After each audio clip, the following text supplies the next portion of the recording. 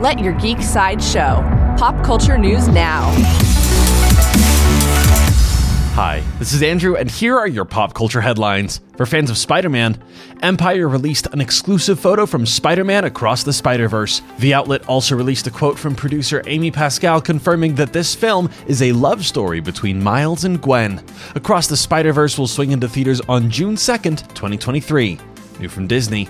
A new episode of Star Wars The Bad Batch premieres today. This episode, titled Pabu, follows the team as they take refuge and find new allies. The 13th episode of Season 2 of The Bad Batch is on Disney Plus now.